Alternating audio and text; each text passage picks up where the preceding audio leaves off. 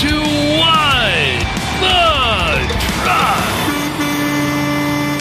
Oh, yeah. Are you ready to truck it? I'm Dooner here with Michael Vincent, the dude. I'm ready, man. Beautiful afternoon here in Freight Alley. It's a nice time. You know, as we come to a close here at Global Supply Chain Week, the 8th business day of this event and our last What the Truck live from it.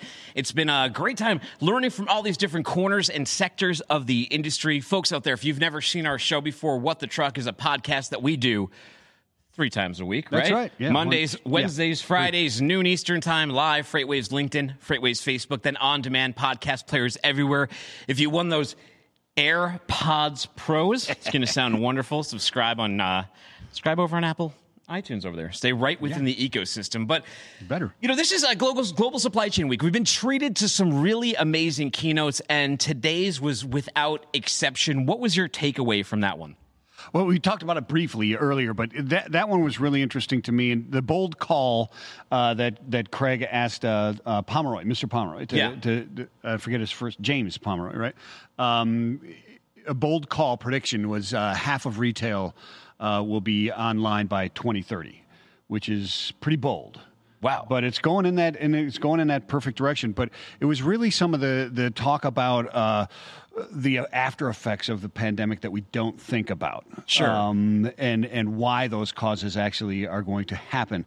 And the change from, hard goods to services economy and housing and deurbanization and all of those kind of things, which is interesting because you see it in some places like San Francisco, but then you see an uptick in Miami because they also touched on this, and it was population and people not being able to date and copulate and have kids and all of those kind of things.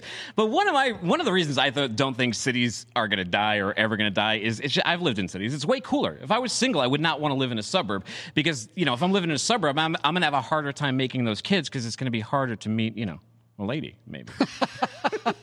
There is that. But I mean, and James Pomeroy touched on that. Craig asked him about that. And he said, there might be some shifting a little bit there. And he just said, the city is more for leisure. Sure. And he talked about, Canary Wharf, I think is what it is, where he's talking about the financial district there in London, where he's at. Did you know that 2/3 of people who bought a home in 2020 did so and made an offer without ever even looking for a house? And I've been out here in the market in Chattanooga looking, and I've seen realtors walk around like FaceTiming and doing house hunters via FaceTime with people. It's a crazy thing to see. But one other fact that was coming up here was that more people than ever are buying homes right now. But over the next 2 decades, it's kind of creating a big divide between the haves and the have-nots. And home ownership, even though it's increased and it's harder to get inventory than ever, is going to reduce from 64.7% to 62.1% as fewer and fewer millennials and Gen Z start buying homes. So we're way off base from where home ownership for millennials now 64% versus 72% for boomers when they were at the same age. So big change going on there. We're going to get into the news, but before we do, let's give away one more prize. You guys want it? I know you do. This time, it's going to be an Apple Watch. And the Apple Watch is going to go to Next Trucking's John Papagiorgio. Lucky John Papagiorgio. Keeping time, staying healthy, getting those alerts on that Apple Watch. Congratulations to you, sir. All right, let's hit the headlines. Yeah. All right. There we go. 2-second delay on the bumpers. Got to make sure they don't say anything naughty. All right, at least this is actually a terrible story. This is a terrible story. At least 15 people dead in a California crash involving a truck. And this is Noy Mahoney reported on this one. And California Highway Patrol, they're stating 15 people. It was 13 before. They're saying 15 people had died in this accident. And you can see a picture of it there, right there, involving an SUV and a tractor trailer in Holtville, California. The crash was between a Ford Expedition carrying, get this, 28 people. 28 people in a Ford Expedition. Big SUV, but not that big. And it crashed into a double tractor trailer around 6:15 a.m. on Highway 115, Norris Road, northwest of Holtville. Yeah, not a good situation. 12 of the occupants of the Ford Expedition were pronounced dead at the scene of the accident, according to Watson. The passengers of the SUV ranged from age 16 to 55, and again, 28 of them. One other person from the SUV was transported to the hospital where they succumbed to their injuries, and obviously another one, because that would have been 14, so now there's 15 that are there. But Watson said the tractor-trailer driver sustained moderate injuries and was transported to the regional medical center where he was being treated. But yeah, just a bad situation. Yeah, and that same gentleman, Omar Watson from CHP, Border Division Chief, he said this was not a Border Patrol pursuit. This is not associated with other agencies. We're not sure exactly what caused the collision, but there were no law enforcement agencies involved with the incident. Ford Expedition holds 6 people. I think they're mentioning this because you can sort of infer from the story this might have been migrant workers or a migrant population going to and from fields. And just awful criminal conditions to put people. 28 people in one SUV. Yeah, they're obviously not meant to be inside that vehicle, right? And apparently it did come to a stop at a stop sign, but then rolled into the intersection, was T-boned, basically. It's hard to see your rearview mirrors when there's 7 other heads behind you. Yeah, a little bit tough. A little bit tough. Little survey came out on FreightWaves.com. Sustainable trucking faces regulation and cost barriers. That's right. Alyssa Sporia reports that sustainable transportation logistics of freight is a growing concern for investors, customers, and freight companies worldwide. We've heard some of those conversations right on this very show, What the Truck? Day Release Wednesday shows that truck drivers, dispatchers for fleets, and owner-operators have mixed feelings about different aspects of sustainable trucking. A February survey conducted by Convoy said that 75% of respondents believe fuel economy is an important factor to consider when buying a truck. It should be a very important factor. That number jumped to 94% for respondents who said they are considering purchasing a truck within the next year. Got more options, right? Yeah, more options, and it gets more important the closer you are to doing it. So the 474 small and mid-sized truck companies participated in the Convoy's survey. While there's a lot of news about electric truck technology manufacturers and orders, this survey's participants expressed a few major barriers to purchasing an electric truck. They are too expensive, was 58%. Said 37% said distant limits were the distances it drives, the limits there were an issue, and 34% responded to the charging infrastructure. Yeah, so slightly over 1/5 of respondents said that they felt pressure from government regulations. We know a lot of those are coming in place in 2035, but fleets right at this moment in time, they probably are not considering a 14-year gap between now and then that big one. But 40% said that stricter environmental laws and regulations aren't worth the monetary cost, at least not yet. And 45% of these laws and regulations, they said the laws and regulations hurt the economy. However, many experts also state, and people in the industry admit, that without these regulations, we're going to be very slow to move forward. And you can see it right there in those responses. So things to consider and be mindful of. A traffic jam in the Port of Houston. Headline number 3 here is a traffic jam in the Port of Houston. So John Gallagher reports a Texas law that has largely pitted the energy and container trades against each other. The Port of Houston has sparked interest from the FMC, that's the Federal Maritime Commission. The law in question is SB 2223. It went in force in September of 2019, and it banned access for any vessel larger than 1,100 feet to the HSC absent approval from the newly authorized board of pilot commissions. The law was in response to recent shutdowns of two-way traffic in the channel to allow newer, larger container ships, those new post-Panamax vessels that are coming out. Yeah, it is. And the Federal Maritime Commissioner, Carl Bensel, and Luis Solo point out that while the recent federal authorization of the $855 million project to widen the HSC will help restore two-way traffic, the reality is that the project of such magnitude with environmental approval, engineering, and construction will be multi-year endeavor and could endure unforeseen delays while they're doing it, right? So, very, very difficult. Yeah. Well, the FMC commissioners also took issue with the legitimacy of the related bill signed into law in 2019, which restructured what had been shared oversight of HSC investigation between the Port of Houston Authority and the Pilot Board. The change gave the Pilot Board jurisdiction over large vessel traffic decisions. Their letter also points to U.S. container volumes increasing 23% from November 2019 to November 2020 as a result of the pandemic. Covered it so many times.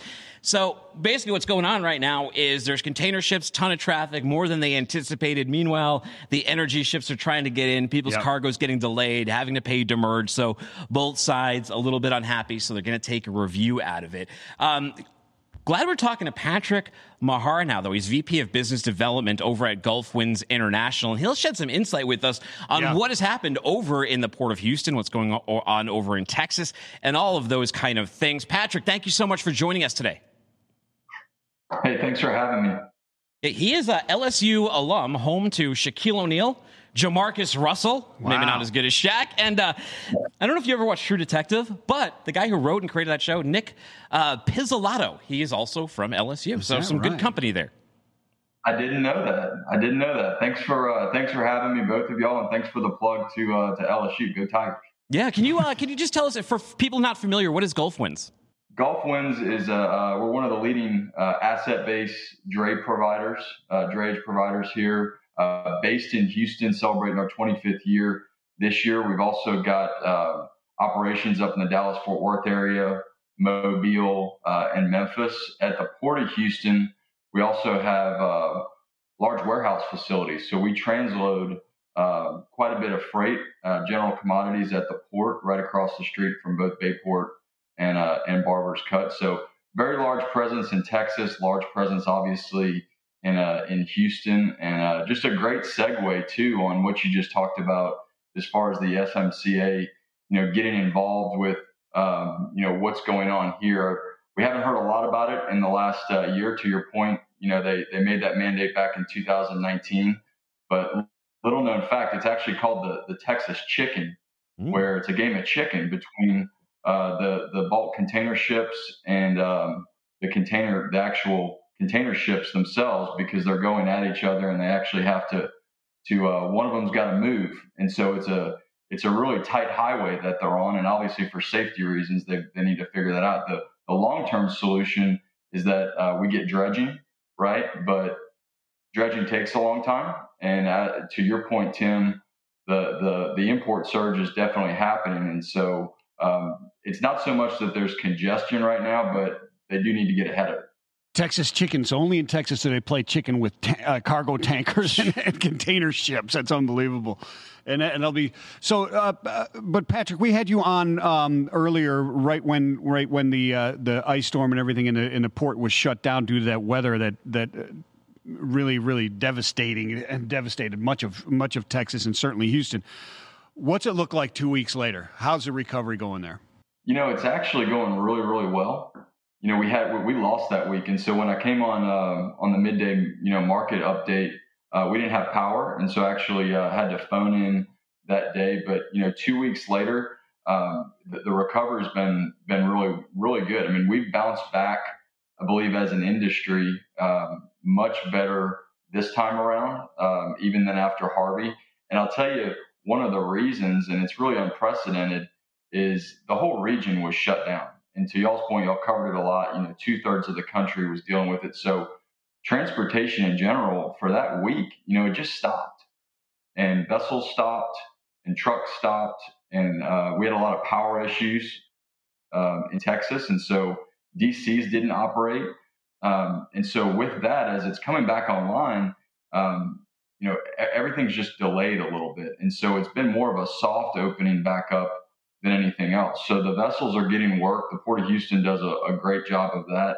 But at the same time, I'll tell you, on the other side of the equation, we've got over 75 chemical plants in the Gulf that were shut down during that week due to power outages. And so those chemical plants aren't running at full capacity. They're trying to get back up right now. And that's going to cause some issues in volumes probably for the next, 2 to 3 months. Yeah, we're looking at these pictures here. It's snow all over the Port of Houston. It's incredible looking, and it's not an everyday occurrence that you see that. And, we had the oil and gas segment on this show on Friday, and they were talking about how this is a black swan event, especially for the area. Has this created a big backlog of containers? Do you have ships out at anchor? What's going on with port operations? Yeah, I mean, look, there's definitely ships that are in transit waiting to get in, but largely speaking, they're working those, as fast as they can. You're not seeing any type of situation like the pictures that are so famous out on, LA Long Beach right now. It's not to that extent. I mean, a lot of things, when a port shuts down, whether it's a hurricane or anything else, where those ships are in transit, they start to slow down. The rail network started to slow down. And so with that, it's just kind of a slow ramp back up right now. And the port opened up extended hours. They opened up over the weekend, so they're going to work as many as they can. And unfortunately, you just kind of have to get in line. Yeah. So, Patrick, how is this How is this affecting your business specifically in the drayage sector and your warehousing and cross dock there? As you know, we talked about. You've got the changes, and we talked about it here earlier. Was the changes of rerouting those ships to different ports is one of those options, as you have those backlogs on the west, getting into other ports, and certainly that's happening there in Houston. So, with this effect of the snow and that import or increase in containers that are coming through, as you mentioned before, how's the drayage situation and warehousing cross-docking handling? It's busy.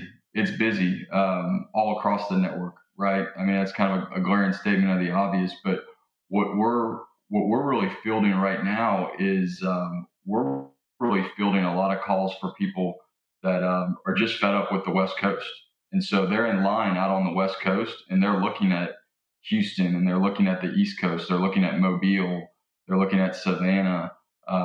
And look, they might already be in line in those ships out on the West Coast, but that doesn't mean the stuff that they're not loading at origin in China, they're trying to reroute into other places. So it's definitely going to be a story, as we get over this, the weather event, it's definitely going to be a story for the next 2 to 3 months that we all need to watch, are these port volumes going into these, not just the major markets like Houston and Savannah, but really watch the Mobiles and the Jacksonvilles and the Tampas, and see if people are trying to get any kind of alternative gateway that they can. We've got people that are asking us right now to ship back to the East Coast from Houston, to ship to Chicago, to ship to Denver. Really out of route, right? I mean, that stuff should be coming in the West Coast and hitting a rail market and getting distributed, but they're not going to wait in line any longer. Yeah, what do you advise shippers when they say to you, yeah, just bring it into the West Coast, keep bringing it like nothing's going on there? Are you letting them know that there's a significant delay if they were to go ahead and do that? Yeah, I mean, look, typically they know, right? And so they know more than we do. What they're wanting is that they're wanting alternatives, and they're wanting cost benefit analysis from providers like Gulfwinds and other people to tell them, look, if I can bring it in through Houston, what are the inland costs, right? What's the dwell time? A lot of questions that we get are, how efficient is it down there? How efficient is it in Houston? And largely, it's really efficient. I mean, just the storm itself, and the fact that I'm able to say that we're bouncing back, less than 14 days later, is really a testament to how efficient, the port is, and just the infrastructure that we have here. Well, people are always looking for new options, right? If people want to connect with you and get in touch with you and utilize the great port of Houston and maybe play a little Texas chicken, where do we send them to? Yeah, for sure. Look me up on LinkedIn. Also, email us pmayer@gwii.com. Of course, hit Gulfwind's website. We've got a lot of tools on there to connect with different people within our organization. So would love to really talk to anybody about how we can create value and really get freight moving. Thank you so much for joining us at Global Supply Chain Week on What the Truck. We appreciate it. Thank you. Yeah, lots doing down there and lots of things to consider. I mean, as more and more people start looking to those other ports. Yeah. Right? I mean, specifically I guess Mobile would be the same thing. It's largely container ship or like more the bulk. Sure. The bulk ships starting to change and more of that container come through there. Not only the port's infrastructure, but the infrastructure moving it from the port into the rest of the United States. As he mentioned there, stuff's going out of route. And then the inland costs are different because the rail networks are different and so on and so forth, right? So you don't have that once it's off the ship support to move it. It's something to consider. Well, visibility, tracking, knowing where your freight is, it's something, especially in the comments here, we've heard a lot of people complain about. Hey, one thing that may be able to help with that, blockchain, that old chestnut, right? There you go. So we're going to talk a little blockchain with Juan Jose Ruiz. He's head of strategy and business development over at TradeLens, and he's going to get us up to date on the state of affairs with blockchain on ocean. And I think it's high time we get back into these discussions. It's been a hot minute since we talked a little blockchain. So Juan, thank you so much for joining us today. Thank you for having me. How are you guys doing? We're doing really well. I got a question for you. How'd you get into something like blockchain? What interested you? Wow, that's a very good question. So I was working for a company in financial services, and I was really interested on how blockchain was being used in that area.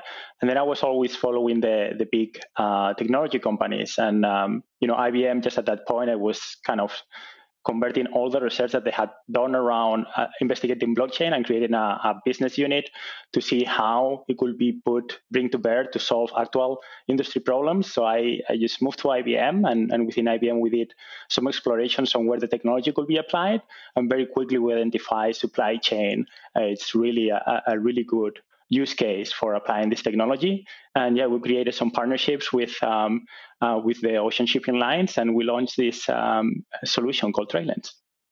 So, Juan, I'm interested. What was that moment? What made you realize that this was a great solution for the issues that are there in CTech? Yeah. So when you look at the move of goods across international boundaries, right? So you have several challenges there in terms of how the information is being exchanged. Again, coming from IBM, it's all about, how do you leverage information by digitizing it and enabling the efficient exchange of that information across all participants. So again, moving a container from origin to destination involves a lot of different companies, individuals, and a lot of information exchanges, right? So that's an ideal scenario for applying blockchain technologies to make not just the exchange of information more efficiently that you could do with traditional IBM cloud technologies, but also apply blockchain to ensure that only the right people can access to the right information at the right time, and that information is secure and it's tamper-proof. So that's when we realized that's an excellent scenario where you have a lot of companies that have their own view of what is happening, but they need to share that view more broadly for the benefit of the ecosystem as a whole. One of the reasons we started focusing on blockchain and wanted to book some more blockchain guests is we were starting to hear some comments that were sort of dismissive towards blockchain. Oh, sure. Like nothing has happened since 2018 when there was a lot of hype surrounding it. But all they got to do is take a trip to your website and they're going to see that blockchain is most definitely in action and adoption is happening. You have almost 2 billion events tracked on here, 17 million documents published, 37 million containers processed. Talk to me a little bit about blockchain's growth and the adoption. Yeah, and again, it's a brand new technology, and TradeLens is a startup, right? Again, two main big global companies supporting it, but we just started a few years ago. So obviously, the adoption rate it's now scaling faster than ever. We had 450% increase of commercial usage in the last year, 50% increase in connected terminals, 500% increase in connecting the inlet depots, and also 200% increase in connecting with customs and getting customs information in the platform, right? So that really gives you a sense of, okay, now we are really experiencing that exponential growth, right? It will just take a while to get everybody comfortable with technology and comfortable with what we're doing. And it's really it's a paradigm shift in the way that you exchange information. The industry today relies on point-to-point communications, calling somebody, emailing somebody, or in information technology parlance, EDI protocols. That is also point-to-point. So trying to do that paradigm shift and get people to use more cloud mindset about, okay, I just upload the data to the cloud, and I know only the right parties are going to get access to it. So that had to do a lot with getting the initial adoption and traction with this industry. But like I mentioned earlier, right, this year is really the year where we are scaling really quickly, and we're a global platform, right? All the shipping companies are global in nature, so we're operating in all the major countries globally as well. So, Juan, is that how the integration takes place? Is it through the cloud? Because, we talk about many different things, and the visibility is one of them. Where is my container? When is it going to hit? We see that complaint all the time because there are so many different participants in the supply chain. When you have, certainly any international, but when you start talking about maritime, you've got so many different participants from door to door, right? Just port to port, there's many, but door to door, there's many there. How are all of those people integrated? Is it solely through cloud? Yeah, and again, that's the other key aspect when we set out to launch this initiative. We want to make it accessible to everybody, right? So obviously, we spend weeks interconnecting with the systems of records of the big companies, but we want small companies to also be able to benefit from participating in the TrailLens ecosystem. So you can, again, integrate through APIs if you are a big company and have an IT department, but we also have developed a very easy-to-use user interface that is available through any web browser. And you can, upload data, upload your documents, collaborate with your business partners in a very straightforward manner. And that's a lot of the investment that we have done, especially in the last 18 months, I would say, is on making that user interface very easy to use and very easy to consume. And the other aspect where we have developed a lot of resources is on the onboarding process, right? Traditionally, if you want to onboard somebody into your supply chain management platform, again, it can take weeks, right? So with us, it's just take days because it's just a web browser. You are probably already a customer of one of the shipping lines. So it's about creating your ID and password to access the trailens.com solution and just get cranking. So who is making entries on, like, in practice, in use? How are your customers using this blockchain solution? What's actually happening? Yeah, so this blockchain-based container shipping platform is for the benefit really of the BCOs, right? So the ecosystem has all the logistic firms and tracking companies, rail companies, ports, terminals, but we gather all together to really provide that visibility to the beneficial cargo owners on when the cargo is and what they're doing. So we have two main capabilities. One is on the events and milestones to answer the question, where are my goods, right? In a much more efficient way, a much more granular way with planned, estimated, and actual events. And then the other aspect is the documentation. So there is still a lot of paper that is being used when you move a container. So it's about digitizing all the information at the source.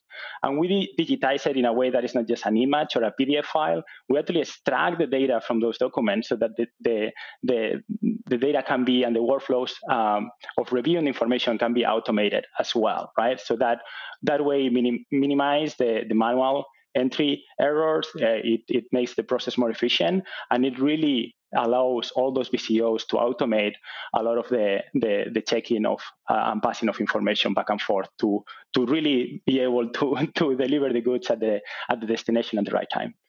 Wow, Juan, there's so many different questions that I want to ask you about this, but I'll start with this one. So, in the visibility aspect of it, and you've got all these people connected, and only certain parties can see the information that they need to see at specific times, right? But so you're talking about past, current, and then future events that you can see in there. Is there a predictive model within this where you can see is it on time or not on time? Does that come into play through this? Yeah, the other aspect of TrailLens, we want to be a neutral, open platform, right? So again, we connect to everybody in the industry, and we are in a way just the messaging layer. So we allow that information to flow across all the participants, but we don't filter or make judgments on what information is the good one or the bad one, right? That's really up to the end user, to the consumer of that information to make that determination. But again, for instance, if there is a loaded on vessel event, right? That event can come from the ocean shipping line, from the port, from the terminal. Different providers can't really send that information. So we don't filter that out. We send all of that, which sounds like overwhelming, but through the user interface, you really get access to all that information and you see all the data sources. So you can make your own judgments on, okay, who is really giving me the right, most accurate data? But obviously, being IBM, we also have our AI technologies and predictive analytics technologies. So we are building that into the roadmap so that we can also get some estimated and predictions on what's going to happen and when the things are going to be at the different stages in the journey. Wow. I mean, this is a dense topic, and Michael Vincent said it right there. We could ask you questions all day going through this one. I do wish we had more time. Unfortunately, we do not. But people who are listening, if they do have more questions, they want to connect with you, where should we send them to? Yeah, I think the same as the previous guest. So my LinkedIn profile is linking to your website. So just go in there, reach out. Obviously, I encourage everybody to go to trailens.com. There is a lot of information there. And looking forward to answer any questions that your audience may have, and open to connect with everybody. Thank you so much. Thanks for joining us today. Thanks, Juan. Now we're going to invite the lovely Jenna Bryant. She's co-founder, CEO, general partner at Embedded Ventures onto the show. Jenna, thank you so much for joining us. Hello. Thanks so much for having me. What's happening over there in Chattanooga? What's happening over there? I love the studio you got. Oh, thank you. Well, I'm in Calabasas, but I call it Calabama because y'all know I'm from Birmingham. No, we did not know that. Yeah. And so I call Calabasas, Calabama. And my sign back here, my co-founder, Jordan Noon, actually helped me get this whole setup going. It's made out of recycled aerospace carbon fiber. Oh, wow. There's a company called Elevated Materials who does this. So we have a Twitch stream where I learned to build hardware engineering projects. And so, I had to make sure that we could hang. Now, you guys are up to cool stuff all of the time, but for those who are not familiar, give a little quick overview of what Embedded Ventures does. Yeah, so Jordan Noon is my co-founder here at Embedded Ventures. He's the founding CTO of Relativity Space, who builds the world's largest metal 3D printers and only 3D printed rockets. So I'm surrounded by people like Jordan who are insanely smart. I'm the non-rocket scientist of the group.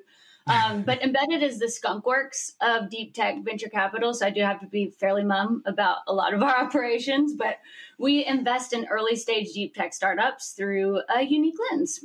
We absolutely believe that diverse teams perform better. We put engineers and scientists in the investment decision seat, and we provide critical resources to our portfolio beyond what traditional investment and networking provides today. Awesome, Jenna. Welcome to the show. So what do you look for specifically, and what do you consider when you're investing in freight tech? Gosh, so many things, and some areas that I've been really diving into. Well, for quite a long time, I've been following GPS infrastructure for a really long time. And then just all of the critical infrastructure systems.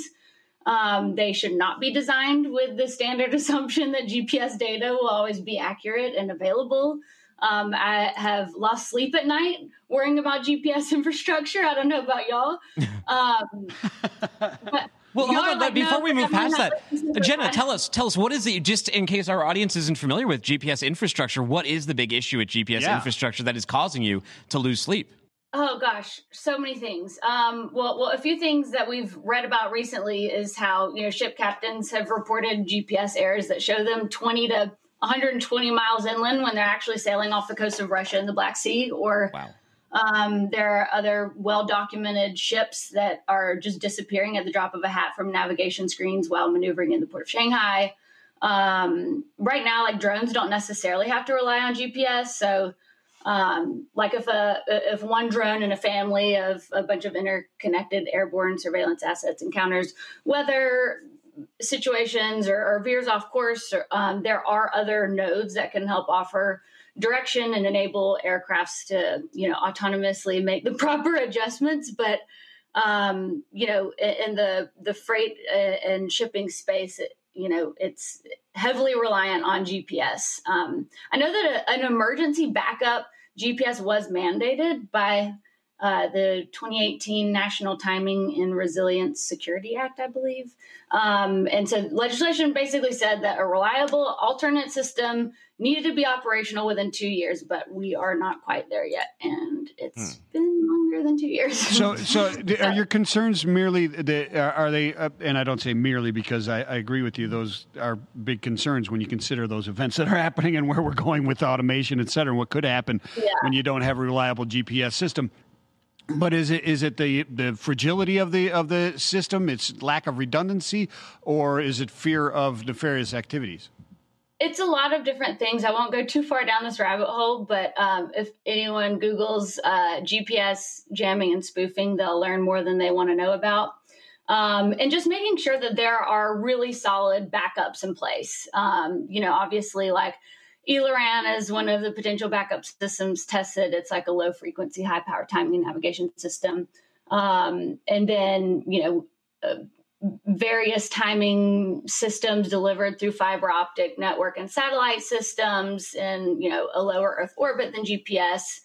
They're harder to hack because they do have a stronger signal, but there are various things that could go on and on. We can have a separate conversation about that anytime. I think my friends are sick of hearing me talk about GPS infrastructure, but it's about time that people are talking about it. It's not exactly party talk, right? Like, hey, I want to talk. I can't. This GPS infrastructure is keeping me up at night. About GPS infrastructure. No, I'm that ding dong who actually is. But let's be honest, the only parties that I'm attending are like Zoom parties. So, hey, I have a good party question for you, and it's actually it's a good question because you wrote it yourself and you asked it to Jordan, your co-founder, and you said if you had to pick one of your superpowers as a technologist, maybe for you venture capitalists, right, that you hope to utilize the most to help change the world for the better, what would you choose and why? Oh my gosh, I think that my biggest superpower right now, and I do feel like my superpowers change over time. I feel like right now, my imposter syndrome has become one of my greatest superpowers. I'm really able to zoom out at any moment and look and see what I'd want to see done differently, or, where I think there are gaps in industry. And for the longest time, imposter syndrome can be debilitating, especially as a woman in tech, a woman in VC. I believe, I've seen fluctuating figures, but I believe only around 8% of people with check writing capabilities in venture capital are female. So the imposter syndrome is real, especially in deep tech.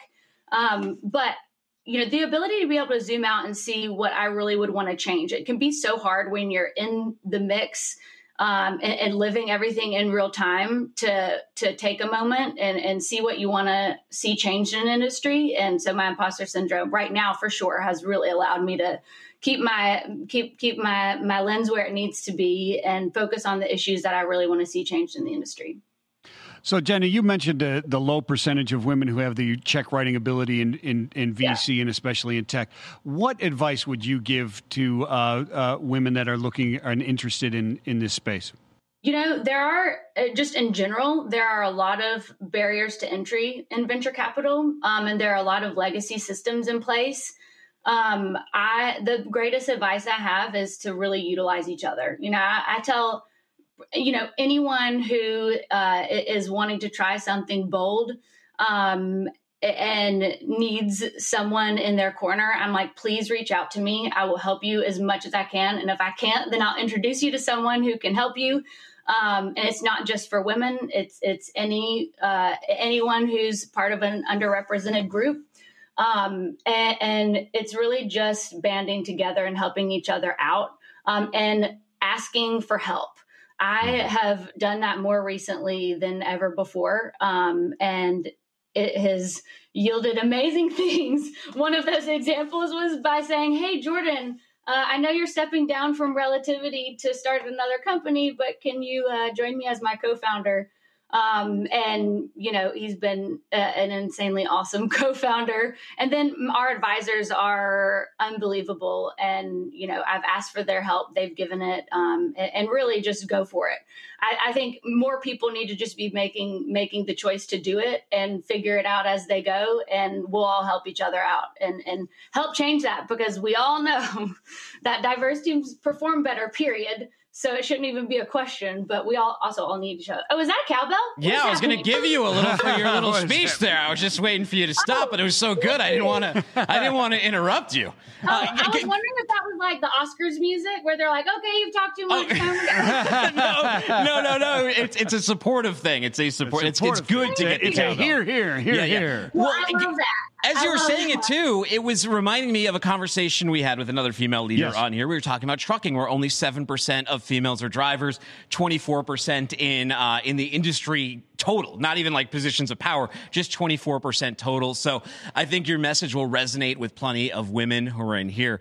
We do a little segment on the show called the Wheel of Stupid Questions. So we're going to spin this one for you, and you got to answer whatever it lands on, okay? Oh, no. Can I? All right, round and round it goes. I mean, you've been so good at everything so far. I think you will be good at this one here. Well, Let's see what we got. Kind of okay, yeah.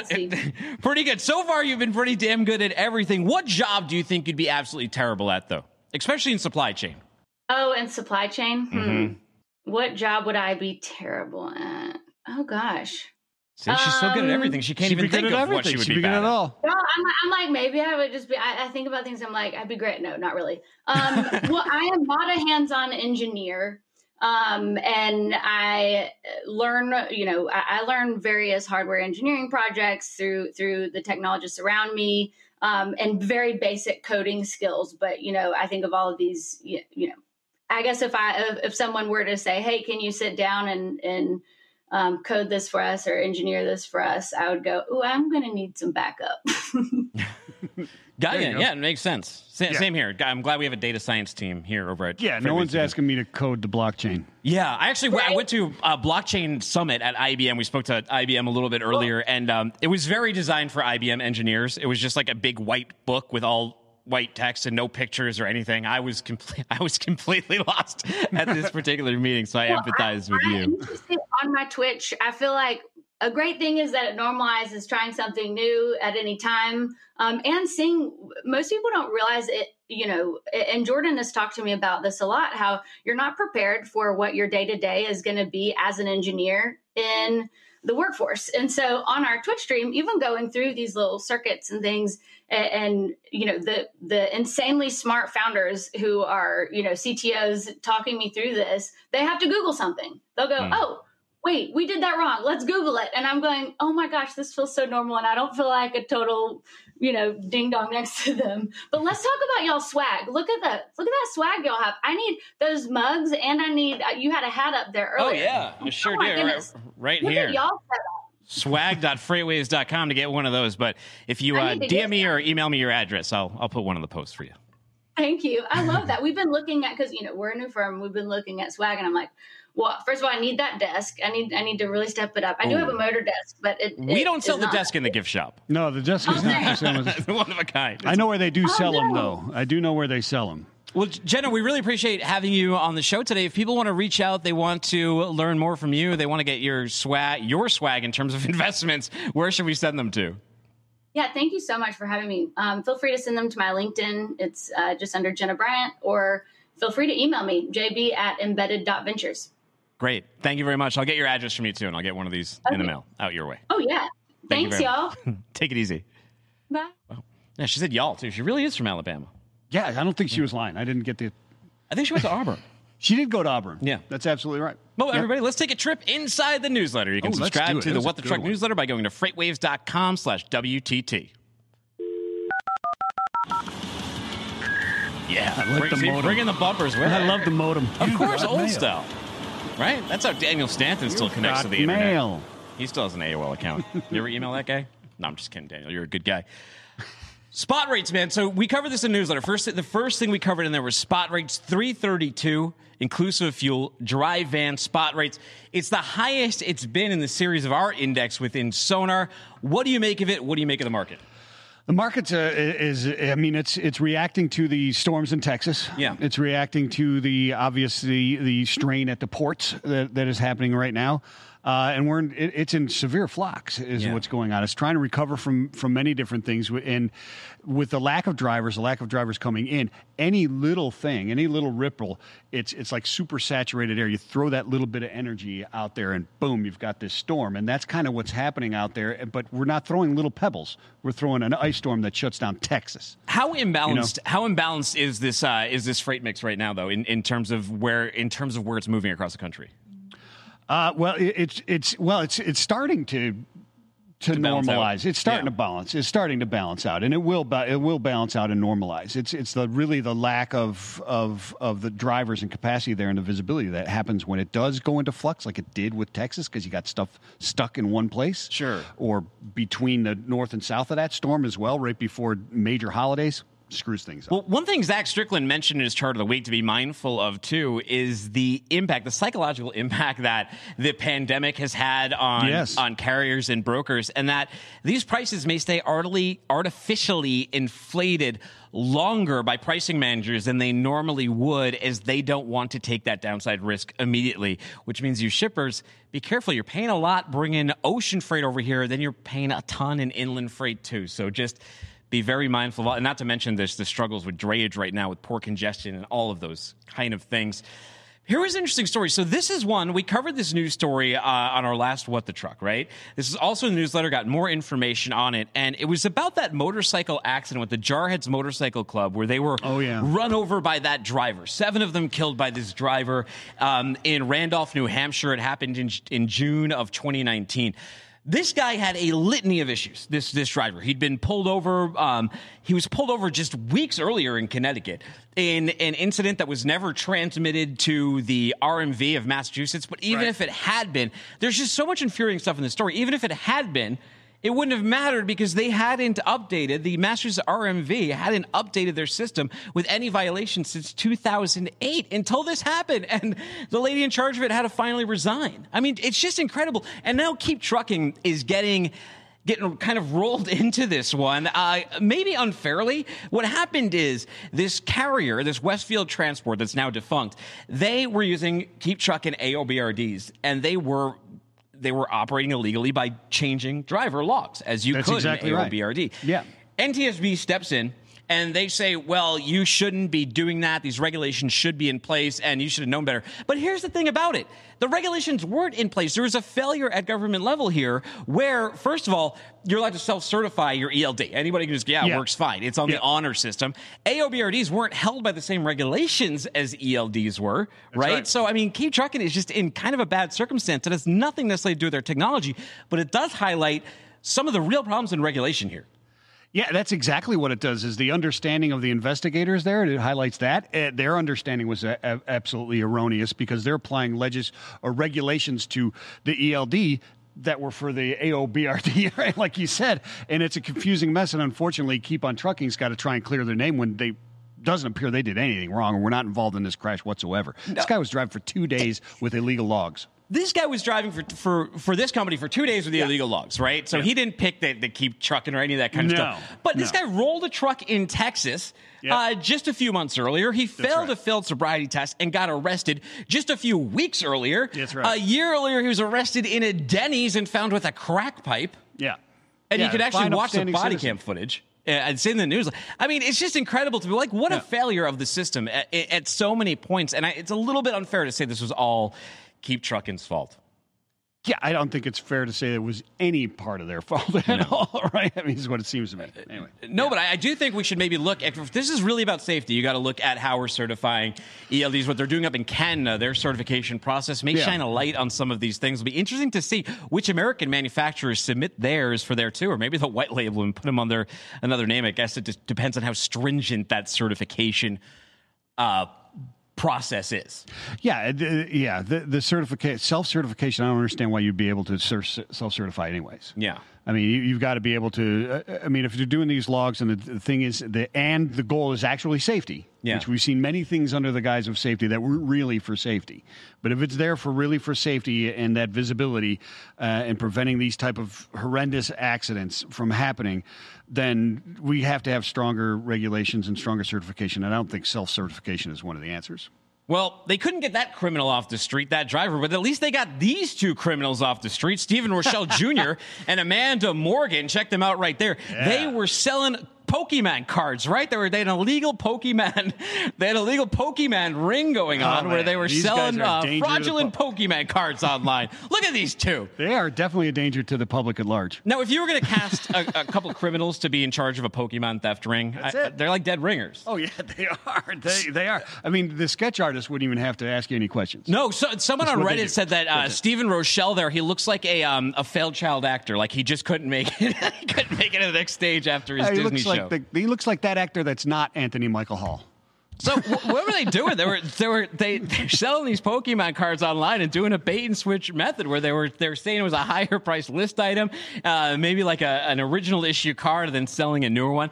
Crazy stuff, man. The trading card market's insane. Did you see the cost of that the Michael Jordan Flair rookie card? This came up because you missed yesterday's keynote. Gary Vee did the keynote, and he's talking to Steve Ferreira, and you know, when people have a hobby they're really into, they tend to, I do at some of mine, they tend to integrate it into your work and your conversations. So he's talking about this Michael Jordan Flair rookie. He called it the modern Mona Lisa. Yeah. This thing sold for, I think it was like $30,000 in January of 2019, just sold for $700,000, which Gary Vee said was undervalued in this market. Undervalued in this market.